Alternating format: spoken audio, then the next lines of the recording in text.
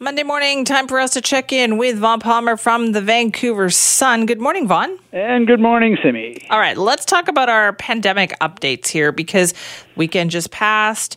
We heard there was going to be travel restrictions. Did we check on anybody anywhere over the weekend? Well, the government clarified the travel restrictions on Friday. I would have thought that you people in the news media would be satisfied. Sarcasm, yes. I mean, the government clarified. It only took them 2 weeks. No, I mean, it was a pretty good briefing with Mike Farnworth, and if that had been the original briefing 2 weeks ago, I think there would have been a lot less confusion. The good part is that, and he says this, that apparently some members of the public were either sufficiently afraid or sufficiently confused that they stopped traveling to a great deal. And the tourism industry deserves a lot of credit on this one, Simi. You know, they started canceling reservations, and the ferries did enforce the rules to some degree. It took a while to work out exactly how this thing was going to work with the RCMP, but they've got that worked out as well, and we're down to, I think, this is a clear understanding of what's going to happen. There will be some sort of roadside check. It'll be in the vicinity of Hope and Chilliwack, where the three highways to the interior diverge from Lower Mainland. There will be warning signs. This is one good thing we discovered on Friday. There will be warning signs on the highway saying roadblock ahead. And that will allow people to go, I don't want to go through this, and turn around and go back home, which is the idea. On the ferries, traffic is down. So that's the deal. I think a lot of the questions that were raised largely by a vague briefing by the Premier way back 2 weeks ago now, have been clarified, and it does seem to be working to the degree that the government hoped. The idea here, as Mike Farnworth said, was not to hand out a whole bunch of tickets. It was to discourage people from traveling between the high-risk health regions, Metro Vancouver, and the lower-risk health regions, Vancouver Island, the interior, and the north. So all to the good, and you know, as with everything else with the pandemic, there'll be plenty of time for recriminations when it's all over. We go on. I guess the one question I still have is around messaging. There's been a lot of messaging, Simi, especially from the Premier, that these restrictions expire after the May long weekend, May 25th. And, you know, John Horgan is an optimist. He keeps saying the end is in sight. I'm monitoring our two neighbors to the south, Washington and Oregon. Governor of Washington says they're into a fourth wave there. Governor of Oregon has got a dozen counties as extreme risk, and the hospitals are filling up again in Oregon, and this time with young people. It matters because, as you know, Simi, both those states have vaccinated far more people than British Columbia. You know, we're hoping by the end of this month, 60% of the population first dose. Well, Washington and Oregon are already way ahead of us in their targets because they have lots of vaccine. In fact, their big problem is people who won't get vaccinated. So yeah, I was reading that that's a problem in the United States now, is that they have too many people who've gotten their first shot and now just think it's okay. They don't need to get their second shot. Yeah, and they've got, of course, people that, are still in the Donald Trump fantasy world who won't be vaccinated, even though he has been. So, you know,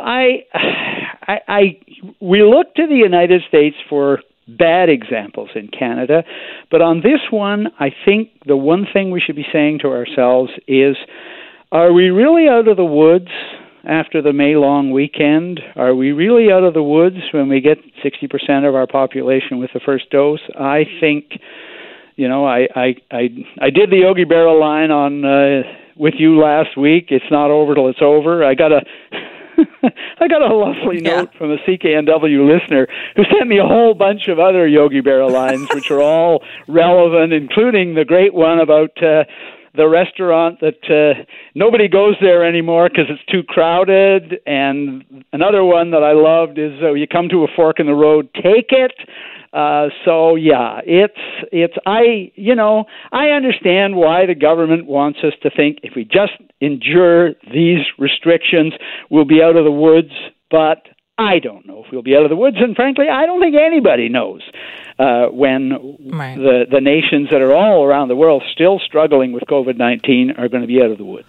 Also, let's talk about the trucker situation, too, Yeah. because Manitoba and North Dakota have a very nice deal there. Why hasn't BC done something like that? Well, this is a really good deal. And the deal is, again, the Americans are awash in vaccines. And a great deal of commerce in this country is truckers from this country who drive south to the United States to pick up stuff and bring it back. And it's a lot of Canadians in trucks, and it's a lot of trucks back and forth. And, of course, if we have COVID-19 and they take it south, the Americans are worried. And if the Americans have COVID-19 and they bring it north, we're worried. So the deal they did in Manitoba was North Dakota is going to help vaccinate Canadian truckers. Good news. Premier John Horgan got asked about this in one of his media availabilities the other day, and he said, I talk regularly with the governor of Washington State, but we really haven't talked about that. Dr. Bonnie Henry got asked about this on Thursday, and she said she's aware of the thing in Manitoba, and she said she believes that talks are underway to do that. So that would be good news. There are many, many truckers in British Columbia who, as I say, go to Los Angeles a couple times a week, pick up loads, bring them back. That's critical to our commerce here, to our supplies, to the stuff we order online and our groceries and all sorts of things.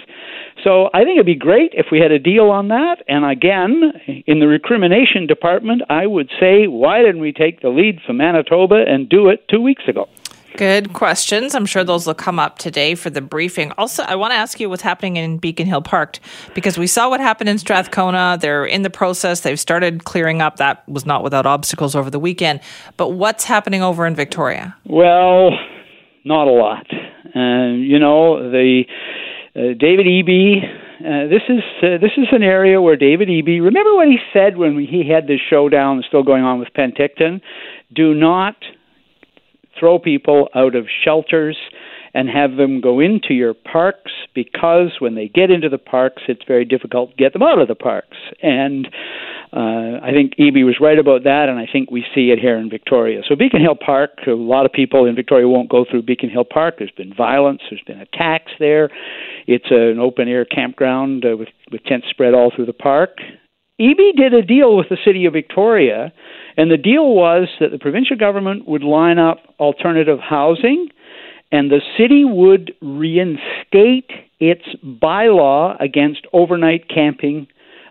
daytime camping in the park. So after a court decision, you can set up a tent after 8 p.m., but it has to be raised and moved by 7 a.m. So overnight camping is allowed, but 24/7 camping isn't allowed. The city kept that part of the bargain. They reinstated the bylaw against daytime camping, but they have not moved to enforce an injunction, to enforce the order. So they're still relying on voluntary compliance. Mayor of Victoria, Lisa Helps, has said it's going to take time. There is housing lined up, and there's more to come. She says patience, but she says do not walk through Beacon Hill Park and expect to see the tents gone anytime soon. I can tell you that I've spoken to a number of Victorians who say they have no intention of walking through Beacon Hill Park until the tents are gone, because they don't regard it as a safe place. So the council is badly divided on this issue. They met in camera a couple of weeks ago, and they voted to reinstate the bylaw. But when it came to voting on whether or not to seek an injunction to clear out the park, it was a 5-4 split. So 5 members of council voted to go for the injunction, 4 opposed.